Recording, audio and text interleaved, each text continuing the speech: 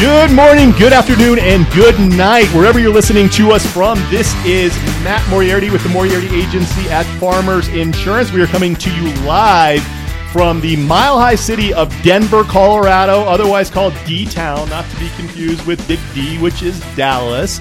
And so our mission statement on this podcast, the home team, is to talk about everything and advise you on everything related to the home, be it buying a home, selling a home, insuring a home, renovating a home, landscaping a home, furnishing a home, anything that has to do with the home. We're your one-stop shop. We're going to have experts on here, and we're going to make sure that you are the most knowledgeable person when it comes to these topics. So again, I am not here alone. I'm going to introduce my co-hosts. First and foremost, the always great Chandler Findler.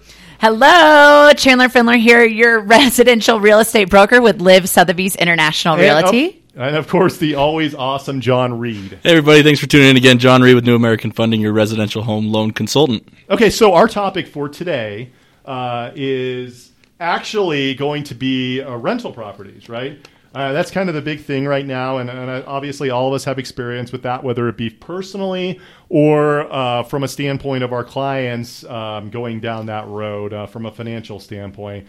And so I'm going to start with Chandler. Obviously, you have a lot of rental properties yourself.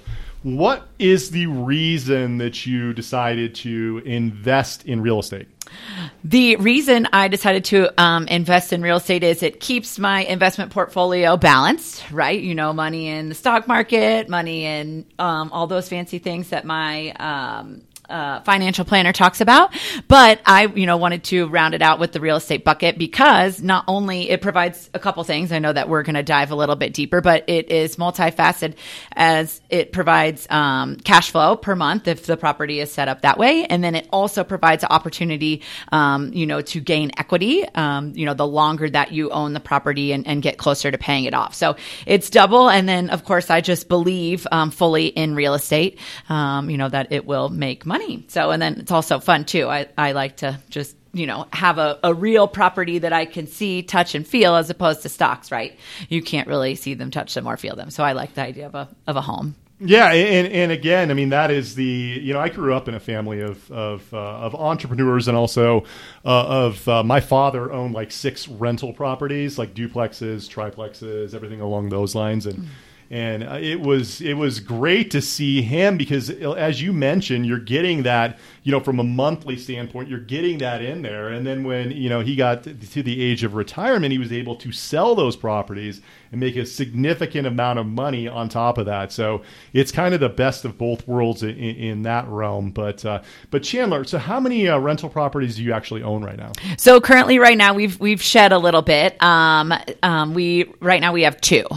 So we have shed just due to, just circumstances and we've put a lot of money in renovating certain properties. But here in the next year or two, especially with interest rates not going up, thank you to the feds, we're certainly looking to add a couple more to our portfolio. So it's always fun. It comes with fun. We'll just say fun. We'll get into Is it fun? Is it really fun? It's fun. You can have people always ask me, is it worth it? Do you have good tenants? Because I choose whether the property is, I've owned out of state investment properties and in state being the state of Colorado.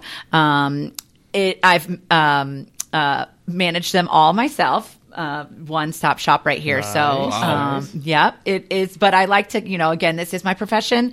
I like to keep close with the tenants. They know I'm there. I like to be there for them and use my resources when they need something. But so far, so good. No really horror stories, I guess. So knock on wood. Yeah, exactly. Yeah, let's keep it that way. Let's keep it that way. But they do exist, right? Yeah. They do exist out there. So, and I think it's the biggest objection of people who don't want to invest in real estate is the fact that they don't want to get those calls at 3 a.m, the water leak or anything along those lines. But I mean, how often does that really happen? Knock on wood. Again, it's a good thing we're sitting by this big wooden table. We do have a big table, wooden table too. We do have a big wooden table. As long as and I take a lot of pride in taking care and maintaining the properties that we own, right? We stay ahead of a lot of things just by getting the main components of the home service properly, which I am a huge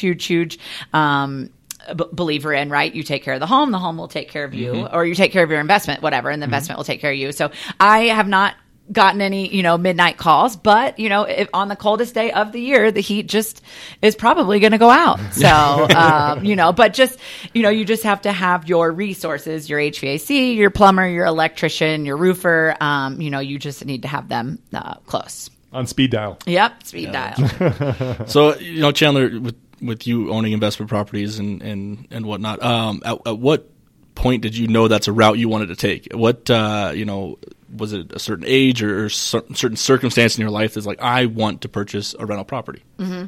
Yeah, I just had always heard that it's a great way to build wealth, right? I mean, one of the big things is you want to make money while you're sleeping, right? That, people talk about it all the time. Well, a great way to do that is, a rental property, right? If somebody else can pay the mortgage due on the property, well, then why not have somebody else do it, right? And then, be able to collect that cash flow per month, certainly do smart things with the cash flow, not just go spend it on brand new cars and everything like that. But, didn't you just get a brand new car? I did just get a brand new car, and I sold a rental property and bought it. No, I didn't. No, but, I did get a brand new car. Thanks. But, and I actually know what kind of car I drive, which is just the weirdest thing. I know. I can't imagine. How do you not know what kind of car you drive? FYI, Matt forgot. His new car. Matt did forget what kind of car. Apparently, he got the wrong brand, and it took about 10 minutes of us coming together to figure out exactly what kind of car Matt had. So. Yes, but I knew I wanted to make money while I slept, and real estate is a great way, right? So real estate, some people have different beliefs. They may or may not say that it might decline. I don't think that land ever loses its value. I think that other factors make real estate go down at certain points in time, but we won't get into all my opinions. But, I really believe in it.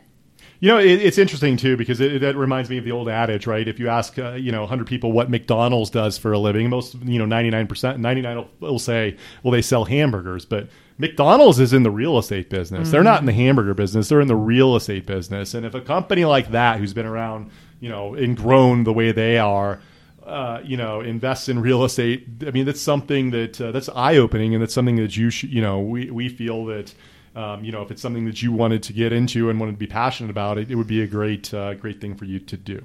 Mm-hmm. How would they do that, John?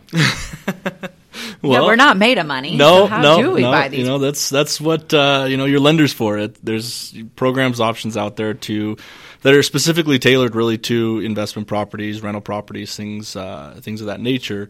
And it breaks down to is there a benefit to you for what you can make on that property in comparison to the mortgage payment. In regards to that, it does take for an investment property more of a significant down payment or capital injection into the process than, say, if you're buying your primary residence or really even a second home, which we can get into all of that. So why? How much do you have to put down? I'm sorry. How much do you have to put down? It's pretty typical minimum to see 80% as a down payment. You'll find some programs and options out there that 75, or at 15% down payment. Yeah. Is that if you're including like what you're going to be getting from an income standpoint from renting? Yeah, so the income standpoint is really going to calculate into your debt to income ratio used as qualifying income on a rental property. But as far as the down payment, really to qualify for a decent rate to make it make sense, a lot of times the 25% is a pretty standard down payment for rental properties. And then you do look at the cash. Oh, then you do look at the cash flow for income to be able to Yeah, even if we're, it's your first rental property and you haven't signed any leases or anything like that for that property, we can still utilize an estimate. There's income calculations for rental income on even a subject property. So if the property that we're doing the loan on is your rental property, we can calculate income that would produce based on our income calculations and use that to qualify as for the debt to income ratio. The cool thing too is that a lot of the people that I talk to that start out in purchasing homes and holding on to them and using them as an investment vehicle, so to speak, they started out buying like a townhouse or a condo, and then they held on to that, right? Mm-hmm. And as their income increased, they were able to finance and keep that portion in their portfolio, if you will, and able to go on to their next house and just keep that as a rental. And then move to the next house and keep that one as a rental and vice versa. And, it's not just, real estate. When it comes to real estate, it's not just personal investments too. Like I was lucky enough when I first purchased my agency, I was actually renting a office, right? And so the place that we were in, I mean, you people wouldn't know where this is, but there was a lot of redevelopment all around there, and unfortunately, the office that I was in was not doing that, but they were still raising their rent as if they were. So I was still, the office still looked like it was in the 1970s, which was a lot of fun. It was great for clients. Hey, people had a great time in the 70s, huh? Right? Yeah. Exactly. Well, some of the older clients really appreciated it. They're like, "This is the greatest thing ever." But so, anyways, I was able to look around, and I was trying to find a new place, and thankfully, I ended up finding a place to buy. And I tell you what, I mean, from that standpoint, I'm paying half of what I was paying in rent. I have double the space. And I'm responsible for everything, and it's a great it really works out well for me because of the fact that it's only increasing in value everything we put into it. Now, granted, I mean it was pretty. It needed some work, so I had to put some money into it, and I found out the hard way that you're not supposed to turn on your air conditioning when it's 50 degrees out. One of my people did, actually. Oh, no. It went out. It went out, and then you're responsible for the new air conditioning And that's unit. A commercial grade AC. That is a commercial grade, so they ring a little bit more expensive. But it was tax deductible, so that's the good news on that. So.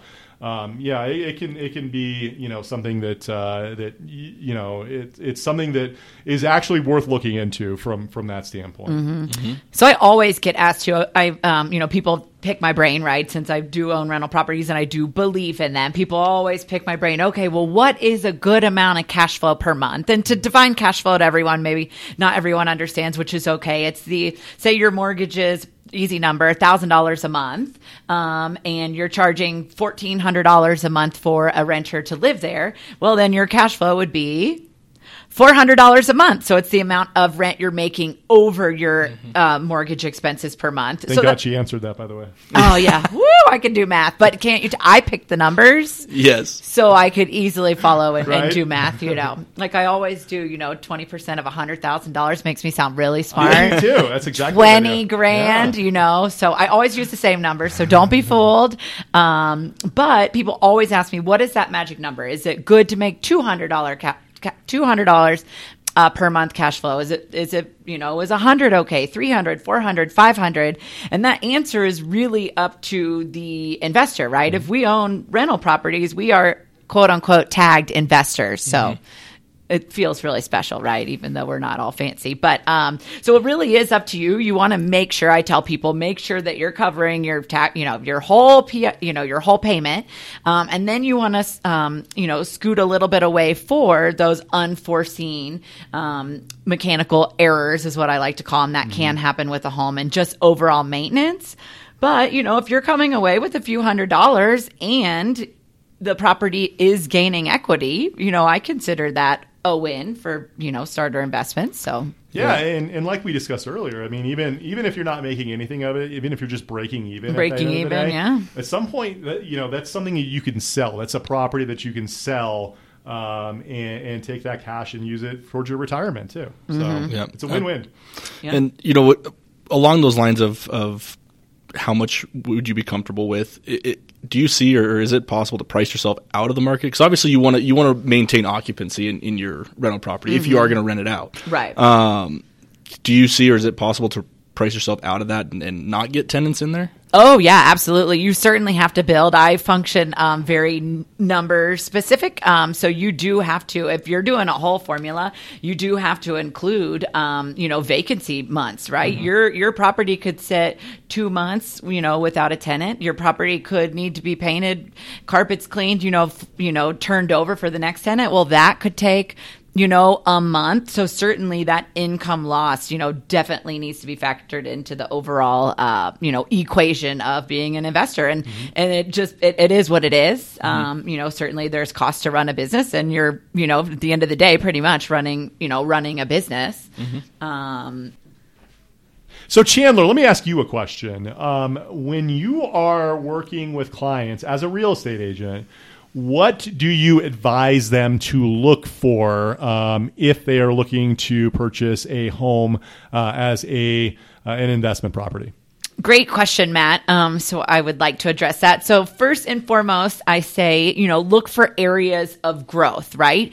If we want to focus on, gaining equity and money that way, that we're going to hold the property for a few years, we certainly want to look for those areas that are going through growth and gentrification, which there are lots of those areas, that are all over the country right now. And then we also want to invest where right? I don't ever push any of my clients outside of their comfort zone. They need to be comfortable, in the locations they're buying and the type of property that they are buying. Then I also, see into the future, right? Look around. Are developments coming to the area? Maybe strip malls, certain restaurants, parks, certain amenities that renters are looking for. What, are there big corporate companies coming, et cetera? So we always want to look for growth. And then I also, encourage, choose low maintenance properties, right? We don't want a super intricate, complicated property with, tons of, high maintenance things, whether those are water features, right? We don't want lots of, maybe yard maintenance, et cetera. So, just look for low maintenance properties, and then know in the areas that you are looking for what the tenants are looking for, right? Because that is your clientele at the end of the day, right? You're buying a product to appeal, to clientele who is going to pay to live there. Denver the last few years has been in the top 5 highest and most competitive rental markets in the nation. And we look around, right? For example, why are people moving, to Denver specific? And we could go on about, the legalization of marijuana, the restaurant scene. We have, the tech industry is huge here. Not to mention our weather is awesome. And certainly, to round that off with our lifestyle with the mountains and, over 300 days of sunshine is amazing. So look and see what your tenants actually want and pick a property to deliver that. Yeah. And, one question I have, what about, I always hear college towns are great because it's, constant, you have the turnover, you always got new students coming in, there's the availability to renters or tenants is there. Would you agree with that? Would you, shy away from college towns because maybe the tenants are, a little more rowdy or Right. Fair question. That is an absolute fair question. It was 6 years ago, we looked to buy a property at Ole Miss. Both we went to Ole Miss, University of Mississippi, and Oxford, Mississippi. Whoop whoop. So we looked right. It's somewhere we're very passionate about. We're very familiar with. We can see the growth. The university has gone from 10,000 undergrad students to over 20,000, right, in a matter of years. So there's your growth, right? So automatically your eyes get big, and we love the city. We're passionate about it. So why not, right? It was a no-brainer. So, but the thing in the back of both of our minds was, well, we were a little rowdy in college and maybe, irresponsible. So would, the tenants not be the same? Again, here comes the risk involved. Yes, that is possible. You want to encourage them to, be mature and take care of the property, but that is possible. You could also, you have to be really careful too how you weed through applications. You are bound by certain laws.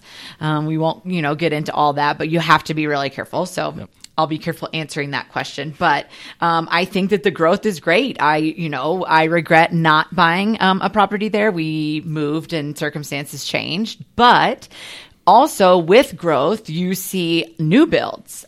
So that market specifically in college towns, they grow at a rate that's really fast. So the market will be flooded for a certain period of time, with new builds and a lot of inventory. So your property may, depending on location, sit at a stalemate on equity gains for a certain period of time. But, certainly once the city is built out, you can start to, gain again. But just figure, the college isn't moving, most likely. Yeah. So students are going to need places to live for, the foreseeable future. So I think it is a good investment. I also have some clients, parents of college age kids that perhaps maybe their sophomore year that their kid is in college, they will look into buying a property there instead of flushing their money down the toilet for rent.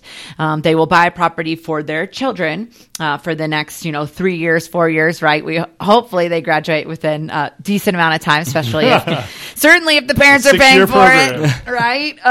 It's like, oh, you went to college for 8 years, you must be a doctor. Not quite. But so I have also clients that are parents that go that route. And even then they'll have a sibling follow behind, perhaps that goes to the same college, and then they can, double whammy there. So great idea. Yeah. And that's really cool too. And you mentioned risk. And one of the things that I always advise my clients to do to mitigate risk as much as possible is first and foremost, make your tenants get renter's insurance, right? It's extremely important because you mentioned rowdiness, everything along those lines. You want to make sure that if something were to happen, that you are not the one stuck paying for it, that your tenant's insurance do. And then secondarily would be if you own rental properties, you need to have a personal umbrella policy, just because of the fact that you may be the treat your own home like it is the greatest thing ever, but you don't know. You're not there 24 hours a day. You can't see exactly what your tenants are doing. And in the event something happens where they hurt someone, or if they're, let's say you have a deck and they fall off the deck and they sue you, you want to make sure that your personal assets are not on the line in that instance. Yeah. Can you just dial in a little bit on what renter's insurance covers? So renter's insurance, it's a win-win situation, right? So it's a win-win because of the fact that it covers the personal property of the person that lives there, right? Your tenant. So if they lose out on anything, or someone comes in and steals their goods, then they're covered under their insurance policy, which is the most the most reason that most people who have renter's insurance think of renter's insurance and the reason they want it. One thing that they don't think of is if that place burns down, they don't have a place to live all of a sudden, right? But they're not. If they signed a deal with Chandler, Chandler's still going to want her rent money because of the fact that it's legally binding and she signed a contract with them. So on there's what's called a loss of use coverage, and what that does is it actually covers. In the event that they can't afford to pay the rent, it's going to pay them to have them to get a new property to live in. But from your standpoint, it protects your assets, right? If they have, you want to make sure that they're named, they have some skin in the game, because if they do something that is not something that is going to be good for anyone in this instance, you're liable in that situation. Somebody could sue you, and you want to make sure that they're named on there and they're naming you as you on that policy, so that if anything happens, they're the ones responsible, not you. Right. That's great. So for example, if somebody punches a hole in a wall, whose responsibility is that? The landlord, the owner, or the tenant? If so, it's the tenant's responsibility. A lot has to do with contract that's in there. So from that standpoint, it would be the tenant. I mean, a lot of advice. I mean, I don't know if you do this or not, but that's what security deposits are for. A lot of times, is in the event something like that happens. What it mostly is from a liability standpoint. If someone's selling guns in there and gets sued, if someone's doing something illegal in there and they sue the entire complex or you as the landlord for letting them in there, that's where that comes in. So it's an extra layer of protection for you, but it also does cover from a liability perspective. A hole in the wall, it's not going to cost that much, right? It would probably be covered by there. But if someone's cooking and burns the place down, right? Now that is a little bit more expensive. That is what exactly, and so that's where that liability coverage comes in. And it's typically $100,000 so that you can require them to get $300,000, whatever you want them to do. And it's dirt cheap, honestly. There's no reason that no one should not have a renter's insurance policy. It's $12 a month, right? In typical cases, $12, $15, $20 a month at the most, depending on how much personal property you want it covered. But there's absolutely no reason. If you are looking at having tenants in there, I strongly recommend that you get them, not only make them get a renter's insurance policy, but you also get a personal umbrella policy. Yeah, absolutely. Great advice. I mean, certainly in today's society, right? I mean, it's just getting more and more complicated. So we want to make sure what I took from that is pardon my language, but CYA, right? I mean, exactly. You got to cover your ass, right? Yeah. the more investments that you have and assets that you take under your portfolio, the more protection that you need. Yeah, exactly. Because you never know, what's going to happen in today's world. So thanks for breaking down renter's insurance for us. I know that it's not very expensive, so totally worth it. Of course. And since we're mentioning about rental properties, other investors like to buy properties that they use as their second home or secondary home.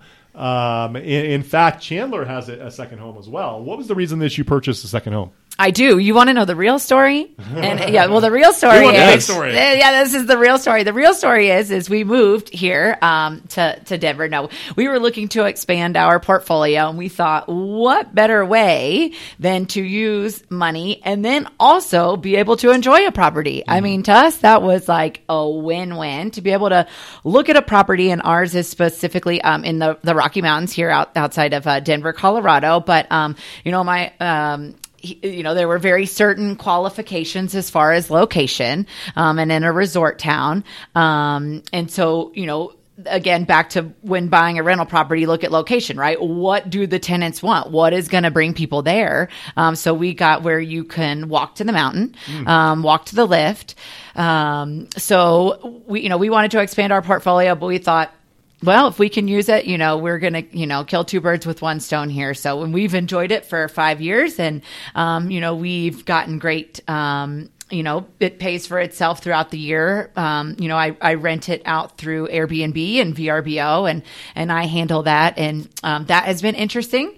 But then, we've ridden and gained a lot of equity on our property as well. So I think it's a great idea since you can use it and enjoy it and the quality of life, right? We're all living, and taking trips and building these certain lifestyles that we all promote. So it's just another great idea. Yeah. And that's, interesting that you bring it up is the utilization. I mean, that's really a big difference between, an investment property and a second home is it something that you could potentially utilize a portion of the year? And, if you can qualify for that property without, having to need any rental income to qualify off of that property, we can, do it as a second home, as far as financing goes, which usually it's very more similar to, financing a primary residence than it is financing a investment property. In far as the qualifications go, any reserve requirements or really interest rates as well. Interest rates are going to be a lot better when it comes to second homes versus the investment properties. Interesting. And, and a lot of questions that I get typically from people when they're talking about investment properties is it a good move to pull equity out of your primary residence to buy a second home or even a rental property? And I mean that is very, very much based off of their current situation. If you have cash sitting there and you mean cash sitting there? I'm sorry, as in like For equity? For like the down payment, or if you need to pull equity out. Were you saying in regards to the down payment? Or for the 20%, yeah. I mean, if someone was to use their primary residence as the driver, if you will, the equity in there, pull that out and put it into, the second home. Yeah. I know people that do that. Yeah, I think we should maybe define. I know a lot of people get confused. Like before we get into all the nitty gritty of the money, is the equity in your home, right? A lot of people are confused, right? It's their number one largest asset, and they don't know how much equity they have in there. And equity is the way that I explain it is first you want to contact your local realtor. They can give you a property valuation. It'll be an estimate, right? An estimate property valuation on what your property is worth to see if this is even something that can happen. Then you want to look at your mortgage statement and see how much, you've paid down your principal, how much you still owe. So you take what the realtor, estimates your property to be worth, and you subtract how much you owe back on your loan, right? Because that's not your money. And then the number you're left with is your equity amount, right? Whether that is just, real money in there that you've paid down, or money that you've grown, by increasing and riding the market. So I just wanted to just break down what equity was, because some people that's a very good definition of what equity is. And that's very similar to what we use when looking at a loan to value ratio. The equity position and loan to value are essentially the exact same thing, in a reverse manner. But when it comes to taking equity out of a primary to either purchase an investment or purchase a second home, I mean, it is very common. A lot of people like to do that. They don't maybe have cash. They don't want to dip into investment accounts, things like that. They want to leave sitting there, and they're okay with having that additional payment on their primary residence. They're okay having those two payments that will allow them to get into an investment property, which is going to increase their So let's be clear. So I get this question all the time. So even if it's my own money that I put down, say I bought a $500,000 house, okay, and I put down 20%. Does anyone know how much that is? $100,000. Yep. Again, I make up my own equation. So say I put down, right. So I buy a $500,000 home. I put down $100,000 of my own money. Okay. So I am borrowing $400,000 to pay for the house. Okay. Say my, mortgage is whatever, $2,200 a month. I think that's like right on the money, $2,300. So $2,200 a month. So say I then want to take my $100,000 that I put down and borrow it from myself, right? My house. I have to pay interest to borrow my money. Well, to pull it out as home equity in the form of a line of credit or anything second. I mean, the other way of doing it is we can refinance your primary residence and pull in a cash out refinance. But a lot of people don't like to do that because it usually comes with increase in the interest rate or additional fees in doing so. So that's why the more common route is to take out a home equity line of credit or a home equity loan. I always just thought that was very interesting. That is interesting. I mean, because it's if you really think about it, like I said, I'm very investor minded. Yeah, it's my money. It is. It's very yeah. It's your money, but it's your money it's your equity that's securitizing the line of credit. You're right. So yeah. it's used as a collateral for them issuing you a line of credit on top of it. Right. So, I mean, if you didn't want to pay interest, you could sell the home or take it out into cash out refinance, and it wouldn't be additional interest on that. Yeah. It's just hard I get it. And it's just hard for my clients too. They're like, but wait, this was my money. Yeah. And now I have to pay somebody to take my money. So it's a good brain exercise, but, certainly to pay, a monthly fee to borrow $100,000. I don't know. What would it be? I don't know. It depends on lender credit and all that, but to pay a small fee, to then buy a home that is, making you money. You want to make sure the second property, if you care, right, makes you more money than what you're paying, to borrow the money. Does that make sense? You got to rob Peter to pay Paul, but then we never get paid. Yeah. So I mean, and that's a good segue into really, determining that proper amount of rent. What's the cash flow that you take away from the rent that you're charging. So if you do take out that home equity line of credit or borrow against your primary to purchase that, you have to factor that into your monthly cost for that home. So that might jump your rent up a little bit. When you're looking at loans like that, like if you're looking at a loan for someone who is going to have a rental property, how much is it? The last tenant, how much they were charging for rent, or is there some kind of metrics that you can figure out exactly what someone should be charging for rent? Yeah, it's usually a rental income calculator, and there's different ways of determining it. I mean, if you're buying it and you're going to keep the tenant in there and they've already got a lease agreement, we usually will go off of that lease agreement. If it's the subject property. If they have other rental properties that we're going to use that rental income for, then we would have to see a lease agreement to show continuance and occupancy. A standard number for an occupancy rate, as far as occupancy being how many months out of the year that home is occupied, that rental home is occupied. A rough one that we go off is about 75%. So we assume 75% of the time of the year that home is occupied, and that just gives for turnover or repairs, renovations, things that have to happen to get a new tenant in there. So if anyone's trying to figure out what income they can calculate, using that 75% occupancy rate is a good indicator of it. Okay. Right. And that's a good point too. When, and I forgot to mention earlier, when I'm, speaking with clients or myself looking at a rental property or a second home to buy, I always inquire, the current owner if they have, any current leases in place or any current lease history or, any vacancy history. I want to ask as many questions about the property. And if they've invested as far as renters, you want to make sure you get all that information, because then that goes into your monthly, you can put it into your monthly equation of dollars. So make sure you're making a good decision for what you want to, accomplish. Yeah, exactly. I mean, just because someone's in there right now doesn't mean that, and that's a great point that you just brought up, just because of the fact that, if someone's in there currently that's been in there for 5 months and on a year-long lease, but the previous 2 years it sat, empty because nobody wanted it, that's something you need to know. So you need to do research before you actually go invest into these places, just because of the fact that, you see it all the time. I'm sure wherever you live, you've seen those places that go, like a restaurant will go in someplace, it'll last like 6 months, go out of business. Yeah, and then another restaurant will come in and only be there 6 months and go out of business. Yep. There's certain places that you should avoid like the plague. Yeah, you should. It's true. It's true. We don't want the plague to start back up in our country. Exactly. We certainly do not want that. But yeah, you always want to, look at properties and make sure they have a strong rental history, because the risk, right? We don't know. But again, back to risk and reward and investments, all investments have a percentage of risk to them. You just have to define what kind of investor are you and where's your comfortable, level as far as risk goes. Yeah, and back to that list that you had mentioned earlier, Chandler, of properties. When looking for properties, you look at the occupancy, and all that kind of ties into that.